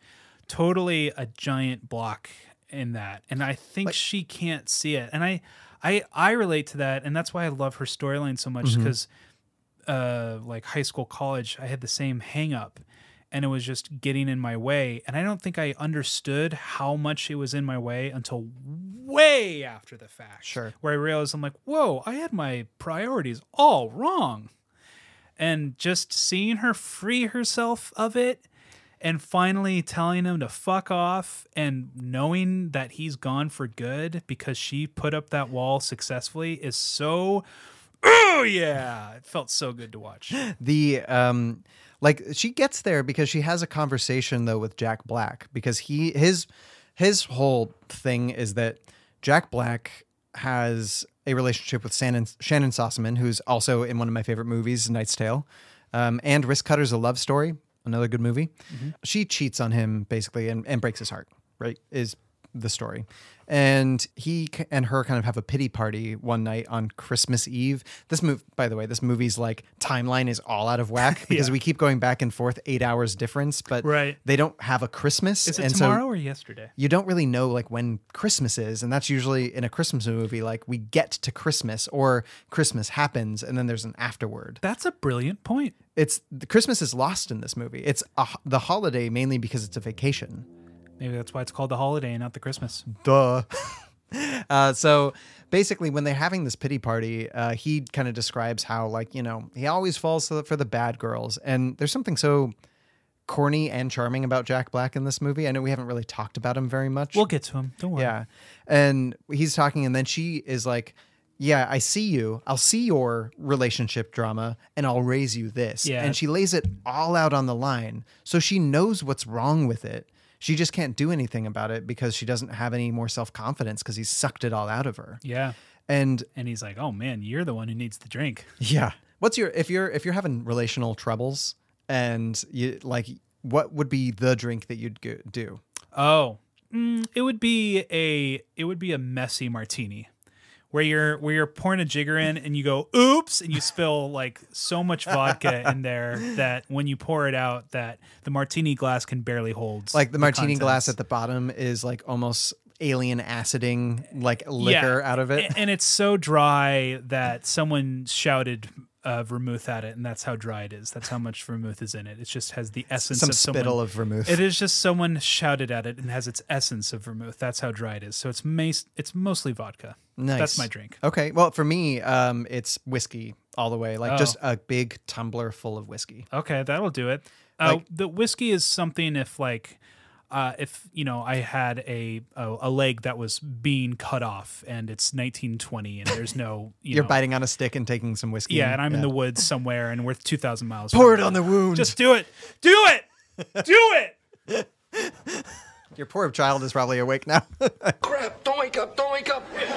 This all leads to when Rufus Sewell is over and he's done the vampire thing where he's seduced her onto the couch and they're doing that like lean over, like almost in the place where they're going to kiss, both have a glass of wine. And he does the gaslighting thing where he says all the right things in a way that's kind of reflective. He's like the bad guy version of Jude Law because he says all the right things. I was going to say that he is the Antichrist Jude Law. He's come to me. He really, I think by design is the inverted Jude Law. And I didn't really see that the last couple times that I watched this movie, but he really does play it up where he's like, I'm going to tell you everything you want to hear right now, but I'm never going to overtly tell you any truths or overtly any lies.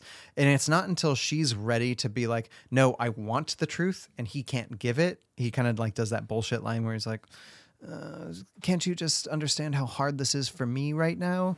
I wish you could just accept knowing how confused I am about all this. Okay, let me translate that. So, you are still engaged to be married? Yes, but I mean... Oh, my God. This was a really close call. You know, I never thought I'd say this, literally never, but I think you were absolutely right about us. Very square peg, very round hole. You cannot mean that. The great thing is, I actually do. And I'm about 3 years late in telling you this, but nevertheless, I need to say it. Jasper, where? I need the lights on. Oh. Jasper, you have never treated me right, ever. Oh, babe. Shush! You broke my heart. You acted like somehow it was my fault, my misunderstanding, and I was too in love with you to ever be mad at you, so I just punished myself for years. But you waltzing in here on my lovely Christmas holiday and telling me that you don't want to lose me whilst you're about to get married somehow newly entitles me to say, it's over. I'm here for you, Kate I'm Winslet. just right in that moment with her. That is the catharsis. I'm just feeling it. I'm so happy for her as a person. I'm just like, you did it, girl. I have had that moment with somebody like that in my life, and it is one of the most triumphant moments where you can walk away from something with your head held high. And like, that is, I think that's another reason why, and we get with Jack Black's story, when he goes back to Shannon Sossman, because she interrupts a friend date that he's on with Kate Winslet at one point in time. And she's like, come talk with me. I miss you and I want you and it's okay and we'll fix it. And it's just like if he didn't confront it right there and like actually deal with it, then he would have been maybe pulled back into it that whole time. And I think they only could have gotten there by talking it out with the other. Yeah. Yeah. And you know, this is just why this storyline works so well. Is we have the start of Kate Winslet's story as she's kind of pathetic. She's stuck on this guy, but it's not the particulars of she's stuck on this guy. It's what that means for her life that she's stuck on this guy. Like she's invested in, it's almost, what's that thing where you invest, like you're pot committed, where you've invested so much in that if you pull out now, then it means that none of that was worthwhile. Yeah, and so we can just see how stuck in life she is because of this circumstance, and we want to see her grow, and we actually see her do that through this very charming story. And her helping Arthur. Yeah. Right? Because and she's just a benevolent presence, too. Sometimes the best way to get out of any situation that you're stuck in is to help somebody else, and it kind of gives you a pathway in your own heart to help yourself. Yeah, and it's also, I don't know, there's just something about, you know, like in It's a Wonderful Life, Jimmy Stewart's problem is that he's just too helpful. Like his whole plot line is like, well, I can't travel because now these people need me and I got to go help them. And it's just kind of like, gosh darn it, I do like you. But Rufus Sewell, the Jude Law thing. So Jude Law is perfect but flat. Rufus Sewell is terrible but flat. And we usually hate villains that are really flat because then we're just kind of like, I don't buy it. It always comes with, like, it was our problem. It was my problem with Happiest Season, where the dad and the sister were so flat. It works in this movie, though. This is the whole Lord of the Rings thing. Yes. Say more. Okay, so in story writing, if you want to, if you don't have a lot of time to build a character complexly, you hint at them, and you'll hint of something bigger so that the audience kind of has to fill in all of the blanks.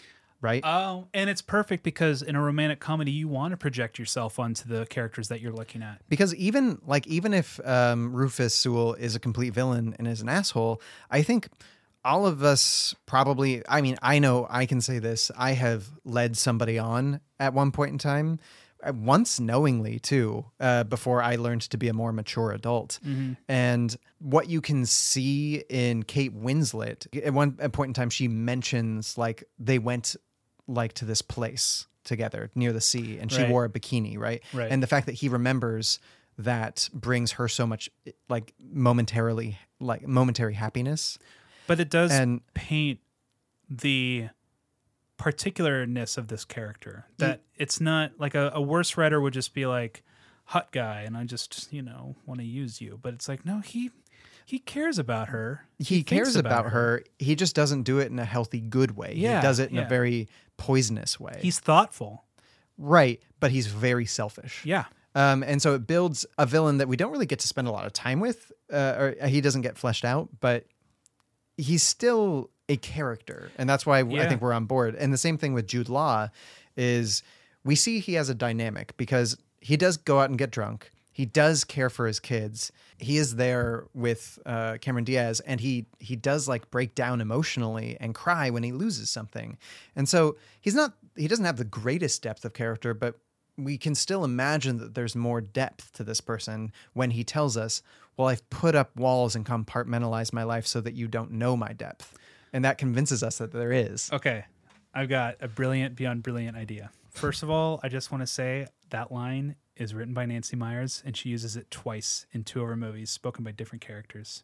Which movie? Which movie? That's a trivia question. Compartmentalizing life? Which movies? No, the line is, I have a brilliant beyond brilliant idea. Which Nancy Meyers movies does a character say that, and who are the characters? I have no idea. Okay. The first time we hear it is in Father of the Bride 2, when Steve Martin realized that he wants to sell the family home. He says, I have a brilliant beyond brilliant idea. The second time it's said is in The Parent Trap with Lindsay Lohan. Oh, I just Who's got also that. in this movie. That's why she's in this movie, of course. It's in The Parent Trap, where I think it's right before they concoct The Parent Trap, where I think Lindsay Lohan says it to herself. Says to Lindsay Lohan, I have a brilliant beyond brilliant idea. So my brilliant beyond... Was it to tell me that anecdote? So I'm thinking about the A-B storyline. Uh-huh. And it feels like Kate Winslet, her story feels real and natural. And Cameron Diaz and Jude Law feels like fantasy.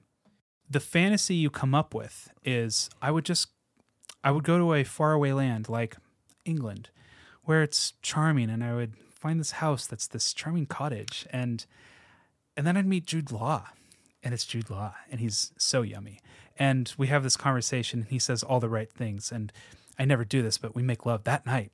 And, but there's a problem. And then your mind keeps racing, and you come up with this like melodramatic problem of like, oh, he's a dad. He's a widower. And just all these things that just make him more and more and more wonderful. And he's had babies and is happy with it, so I wouldn't have to if we got married. And so my body would just be fine. All these things that just makes the fantasy so nice to like escape to and just have your daydream about. But the reality is you have Rufus Sewell to deal with, and you're trying to help this old man and his screenwriting, and Jack Black's there, but I don't know how to feel about that because he's dating someone. Here, let's talk about this rather than fan theory wise. Let's talk about this as an actual like wish fulfillment fantasy. But I really do think the Cameron Diaz is just there for fantasy, and the Kate Winslet's there is for actual drama to like get involved because with. If you take their stories and switch them, Kate Winslet is the pauper in The Prince and the Pauper Tale, where she gets placed in this castle, right? And it almost seems like a fantasy because her life just gets infinitely more fun and easy and wonderful outside of gloomy old England. And then with Cameron Diaz, it's kind of the opposite. She's had a breakup, and then she goes to this place, and she has to walk through the snow in heels. Why are you wearing heels? Yes. Then she goes into this house, and it's not a really great house. And the only thing that saves her is the knight in shining armor, whereas Kate Winslet doesn't need that knight in shining armor. She needs to get that person away from her. Yep. Basically. And so they kind of have just opposite stories, but both end up in the same place, which is in love in Jude Law's amazing house. Yeah. So, I kind of want to like my conclusion to the Cameron Diaz Jude Law storyline is like, well, you've got a story. As we've just explained in this episode, there's not a lot to it. I think the big question here is if one of these could be could either of these be their own individual movie if you flesh them out a little more? Well, that requires a different question. Is how would you rewrite the movie? You write your first draft with your heart. And you rewrite with your head. I'm going to split up the script. Oh. I'm going to take the Kate Winslet script, and I think by itself, this movie is 2 hours and 14 minutes, so you could do a fan edit where the Kate Winslet storyline is 1 hour and 15 minutes, and I would call it good. Yeah, and you could even flesh out a little bit more, because the one thing I think about her and Jack Black's character is they have chemistry, but I would give them more time on screen together to develop that chemistry. Mm-hmm. And then that movie's done. Yeah. So let's set that one aside. Yeah, you got a B+, A- there. We've got it. We're good. Yeah, but with Cameron Diaz and Jude Law, what would I do to like flesh that out and make it its own film? Like, what is the drama piece that it's missing? So the whole thing is that they're trying to make this drama about him being insecure about his identity as a single dad. Right. That's interesting. Keep going. I feel like that was just used as a sympathy point, Well, right? It made him just more attractive. Because he's not insecure about his identity as a single dad. It's that he's insecure about the destruction one of those things could cause, introducing it to the other. But he's also just struggling with the responsibility and holding Right, that mantle up and having relationships. And that's not Cameron Diaz's fault or problem. Right. But so I guess the thing is his drama is all set up, right? Because we would just need to expand on, okay, he has these two separate lives. Like maybe that's the movie right there. He has these two separate lives where he always dates other women. And now that one's getting serious, does he keep hiding his family? It seems kind of contrived, I guess. So, but like what could we give Cameron Diaz to like make her character have more of an interesting dramatic arc? Well, I would give her an interesting external obstacle, and I don't think it would fit in this movie or this genre, but I think it would have been interesting that she's haunted. Let's say that Jude Law has one child, and let's say the child has like a disability or a developmental disability. And he's like, I'm a single dad. My hands are full with this kid, and I love them, and it takes a lot to raise them. Mm-hmm. I want to have a relationship with you, and I'm going to try. And Cameron Diaz could step into this struggle and realize, like, wow, life with him would also mean life being a stepmom to this child, and that would be much different. Yeah, it'd be hard and a lot different than my life. And you could have this personal backstory where it's like, I never wanted to have kids, and now I'm in love with this guy who has a kid. And you know what? I think that would be really interesting, because you could start off the movie almost the same way, where you kind of lean into Cameron Diaz thinking that her life is super hard. And like, she's got like this really nice house, a great job, but she just can't find love. And she's like, my life is hard, guys. It's rough. And we're just like, lady. and then she meets Jude Law, and you know he's got like a hard life perhaps, but he's dealing with something real, and maybe she's just like, oh, I don't know if I can deal with this. But slowly but surely she like realizes how rich their life is together, and how much richness she could find being a part of that life. Yeah. And you know, the other thing I would change is I find her lifestyle so boring. It is. You know, you know where she lives? She lives in a restoration hardware showroom. Yeah, she totally does. Like, it's like totally tasteless. Sorry, restoration hardware. I love your chairs. I have one of your chairs in my house. But my point is, it's so fancy that it's fancy in spite of itself, that there's no character to her lifestyle. Exactly. Whereas I'd say that Kate Winslet is only character. It's all character. Yeah. And she has the richer of the houses. She does. Yeah, I think that's another thing. Like Cameron Diaz wearing all these clothes and being so fancy. She's one of those people that she has no way to let a place make an impression on her. She's always going to be this force of herself in a place. And there's something about a person like letting a place impress itself upon you, especially in a movie. But if you go somewhere and you're like Robin and I went to, when we were on our honeymoon in France, we went to this really small village, right? And it was raining all the time, and we just didn't have a good raincoat.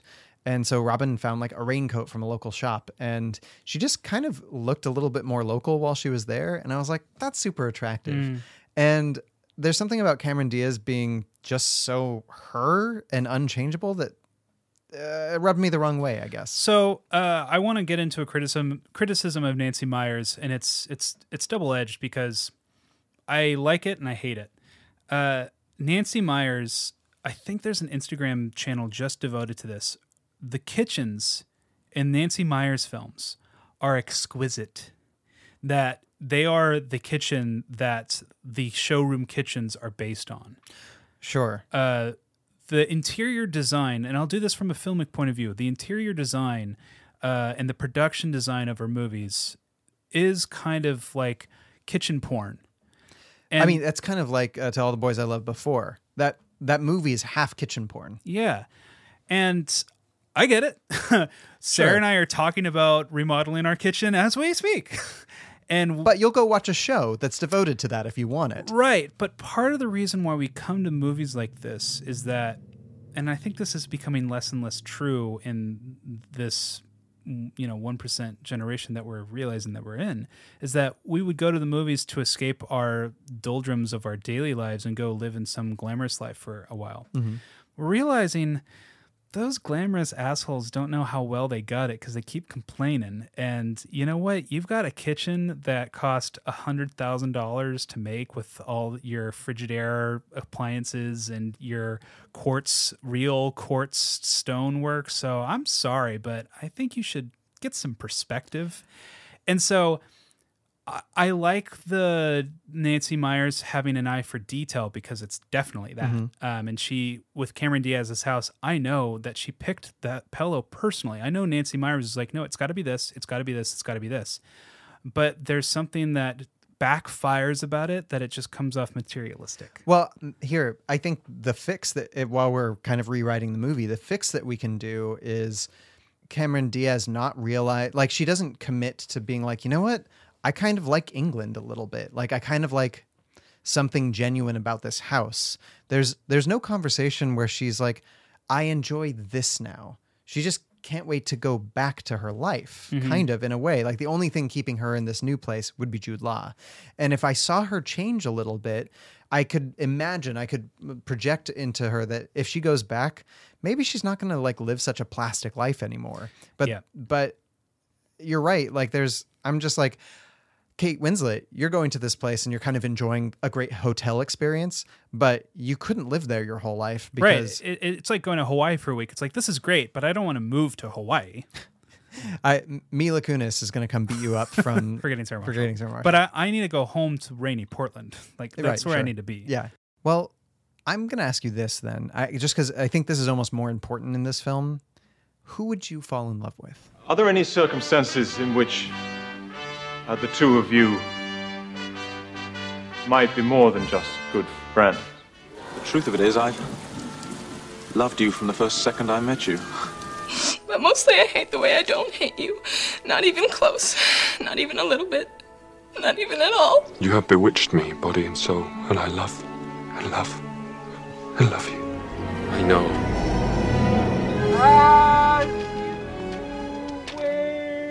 I think I tipped my hand a little bit, but Kate Winslet is just so lovely in this film, and she's so real and warm, and there's a naturalness to her, and I'm not going to say it. Don't let me say it. Just try and stop me. Just try and stop me. Smee. Don't let me say it. She's so much like Sarah. But what's great about this movie, and this is what's great about rom-coms, I had The Holiday on last night, and Sarah usually walks in and out of the room when we're watching these movies.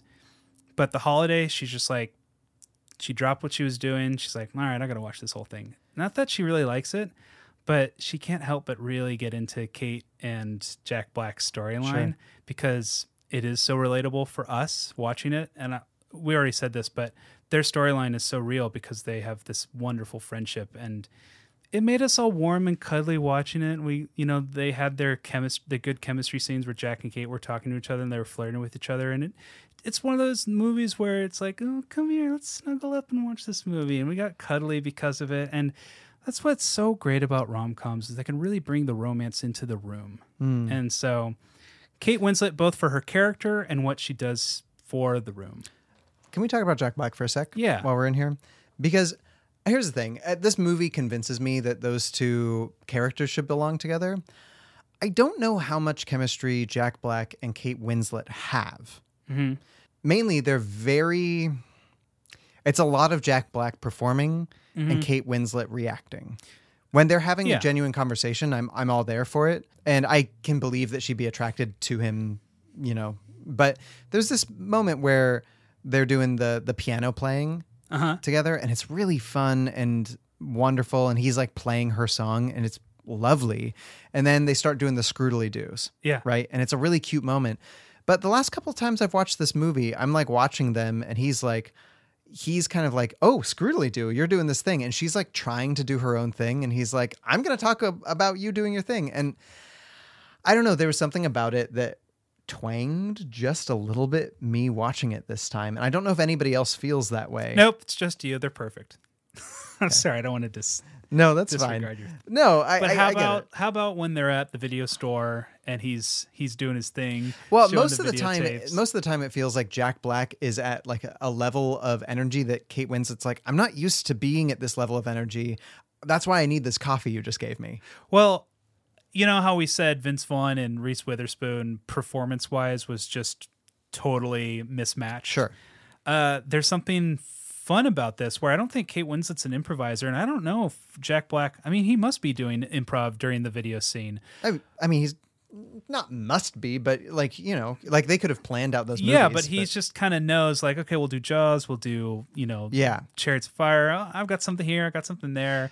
And there's just something that Kate Winslet is just enjoying this guy. See, that is the positive way to look at it. And that's how I generally look at it. But there was something about it to me this time that wasn't bad at all, but it didn't hit me like it did the last couple times. It's totally the hill I'll die on because like I said, they are. I'm not saying you're wrong. I'm just saying no, I know. I didn't see it as That's much. why I'm saying I love it so much. And that's why this movie gets such a high praise for me, is because really the Cameron Diaz, Jude Law stuff, I'm bored. Sorry, I'm bored. Me too. But again, so I'd much rather watch their story. But I like watching the fantasy fulfillment on display almost ethnographically, where it's just like, interesting. This is a woman's fantasy on display. I like it.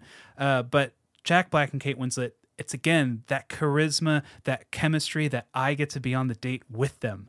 Well, that's what's fun. You know what it is to me, it felt like this time Jack Black was doing the work of the wooing. Yeah, where definitely. He's always like let's say he comes in and he's like, hey, by the way, I like when he shows up at Arthur's award ceremony, he's like, sorry, we did it, we're all done, it's great. And then she's like, great, and they have their first kiss, and then she turns away and she's really happy, but she's more interested in Arthur. And Jack Black's kind of living in his world like, yes. And so to me, it feels like more of Jack Black. He's like, I wrote you a song. I'm going to take you to this video store and do this thing that I love doing. I'm going to, come over and like kind of invade your party that you're having with all these guys. And so Kate Winslet, it doesn't feel like Kate Winslet is falling in love with him as much as he is falling in love with her. Kelly, in this movie. Why do you think I like this movie?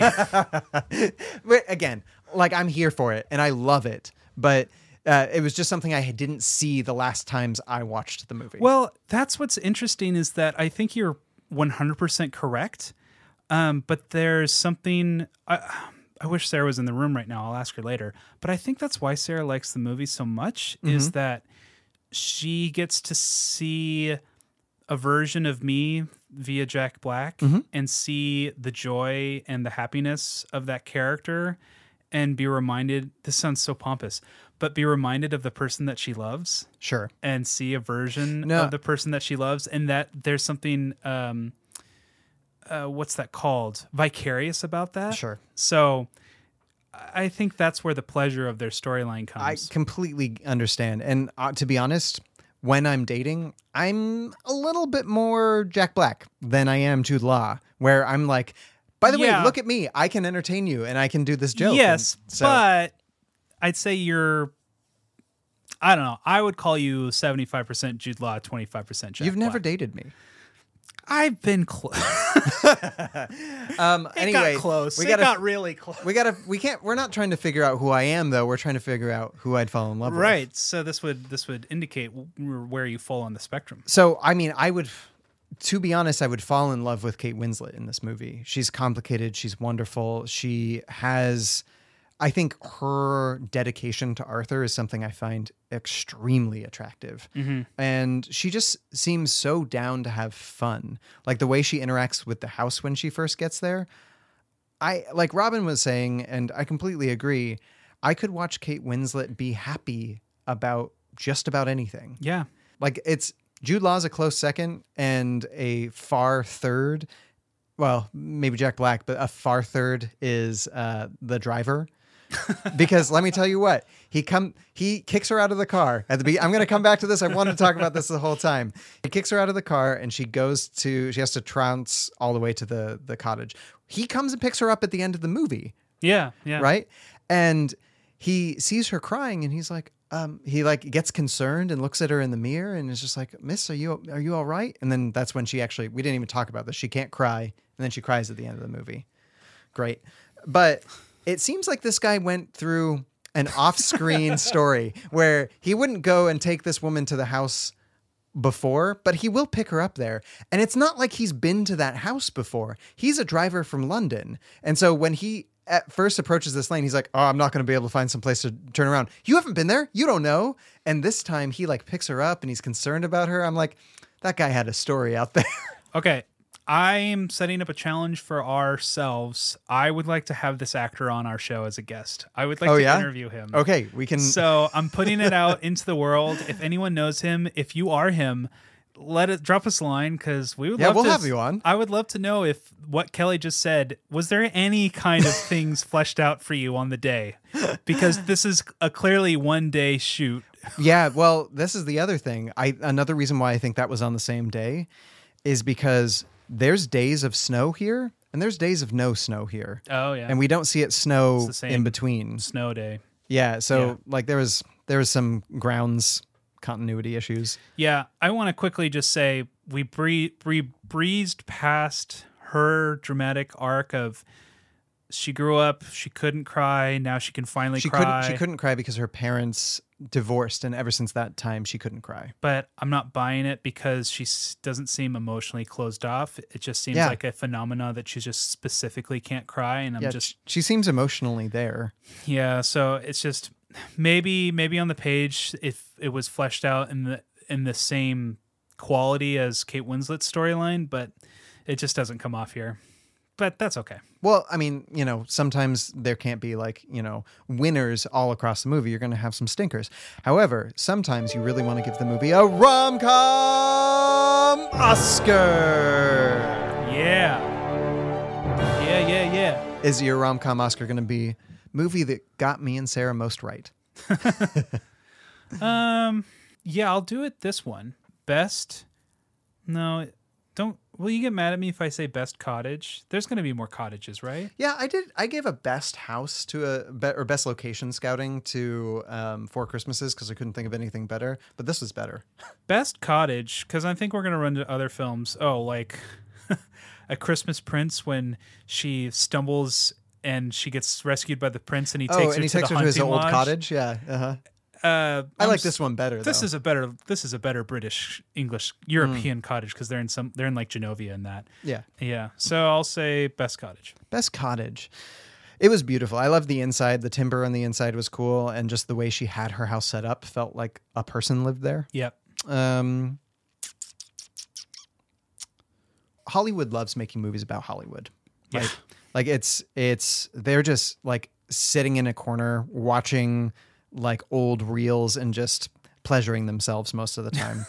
And this movie isn't different in that regard, but it does it in a way I admire, because there's a lot of movies where like in Argo, for instance, you've got Alan Arkin and a couple other characters just talking about the good old days in Hollywood. Right. And I never believe it. Right. Mainly because they don't look old enough to have been in Hollywood. And it feels like fan service where it's like, you know, that guy. And it's like, they're like, hey, Oscars, do you want to throw us a nod? Because we're nodding towards you, so you can do it back.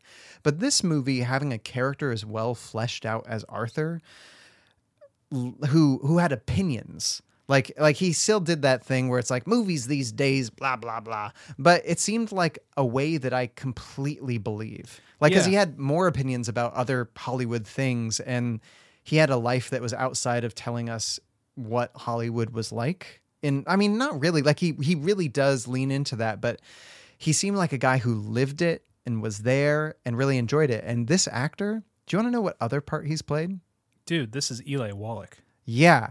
Eli Wallach he is ugly in The Good, the Bad, and the Ugly. He's the ugly. Yeah, which he's just beautiful in this movie, but he's the ugly. He is one of the great character actors. And it's a beautiful thing in this movie that he's in The Good, the Bad, the Ugly, scored by Ennio Morricone, who gets name dropped like twice. So, yeah, for The Mission and whatever else they're listening to in the car. Yeah, and so they knew what they had. Have you ever been that person that Jack Black is in the car where he's like leaning over and he's like, "Oh, this is the part with the flutes," and you're just like, "Oh yeah," and they're just not appreciating it.